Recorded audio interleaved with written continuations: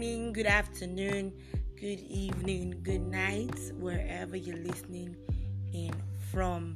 My name is Josephine Chukwumike, and you're welcome to another episode of Love Life with Josie. I'm continuing the series on While You Wait. Yes, While You Wait series. And I'd like to talk about your posture while you wait. Sometimes you're waiting for God to do something for you, and then you're waiting and you're praying, you're believing God, but then you're not watching, you're just praying. Scripture says you should watch and pray. So when you're praying, you should be watching in your spirit. You need to be sensitive, because sometimes the answers to our prayers may not seem like what we are expecting. For example, you're praying that God should give you a life partner, and then he brings somebody your way, but because he doesn't match up to your list, sister, you say no, he can't be the one. What if he's the one? Why don't you open your heart? Why don't you be on a neutral pedestal and like, God, I'm trusting you completely.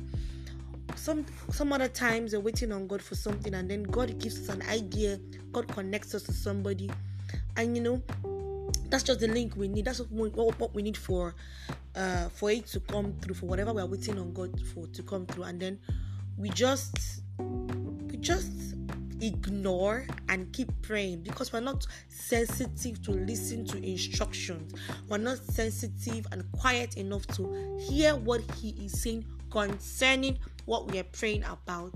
It's very, very important that while you pray, you are not stereotyped.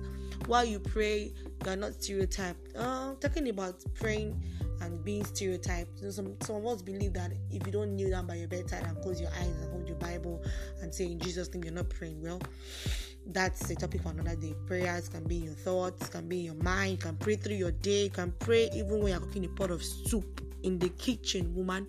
You can pray every and anywhere, every and any time, because men ought always to pray and not to lose heart.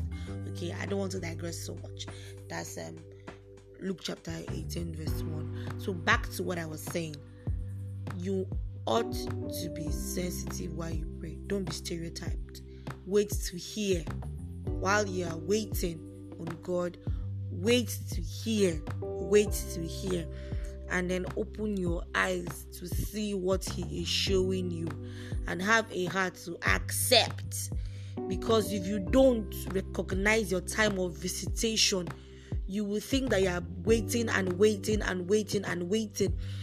Remember that the children of Israel did not recognize their time of visitation. When Jesus came to them, he did not recognize their time of visitation, and because of that, they missed out. They were thinking the Messiah would drop down from heaven and become the king and take over the whole world, ruling as an earthly king. They did not know. They were not sensitive to God's plan. That even when Jesus was leaving the earth, he told them he was leaving, and then they were like, will you at this time restore the kingdom? Imagine where their hearts were even at the time Jesus was leaving. And then if Abraham was not sensitive to see the three visitors that visited him, according to Genesis chapter 18, I think, yes, visited him and told him that by this time next year, your wife Sarah will have Isaac.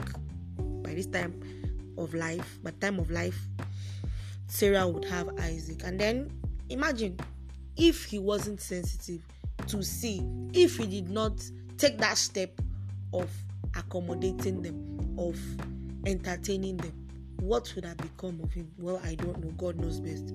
God has probably found a way of still fulfilling his promise to him.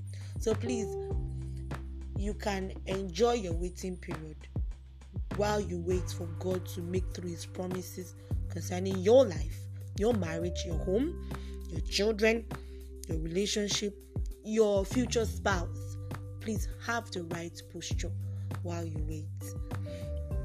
Till I come your way next time, keep believing God, keep trusting him with all your heart, and he will make good all his promises concerning your life.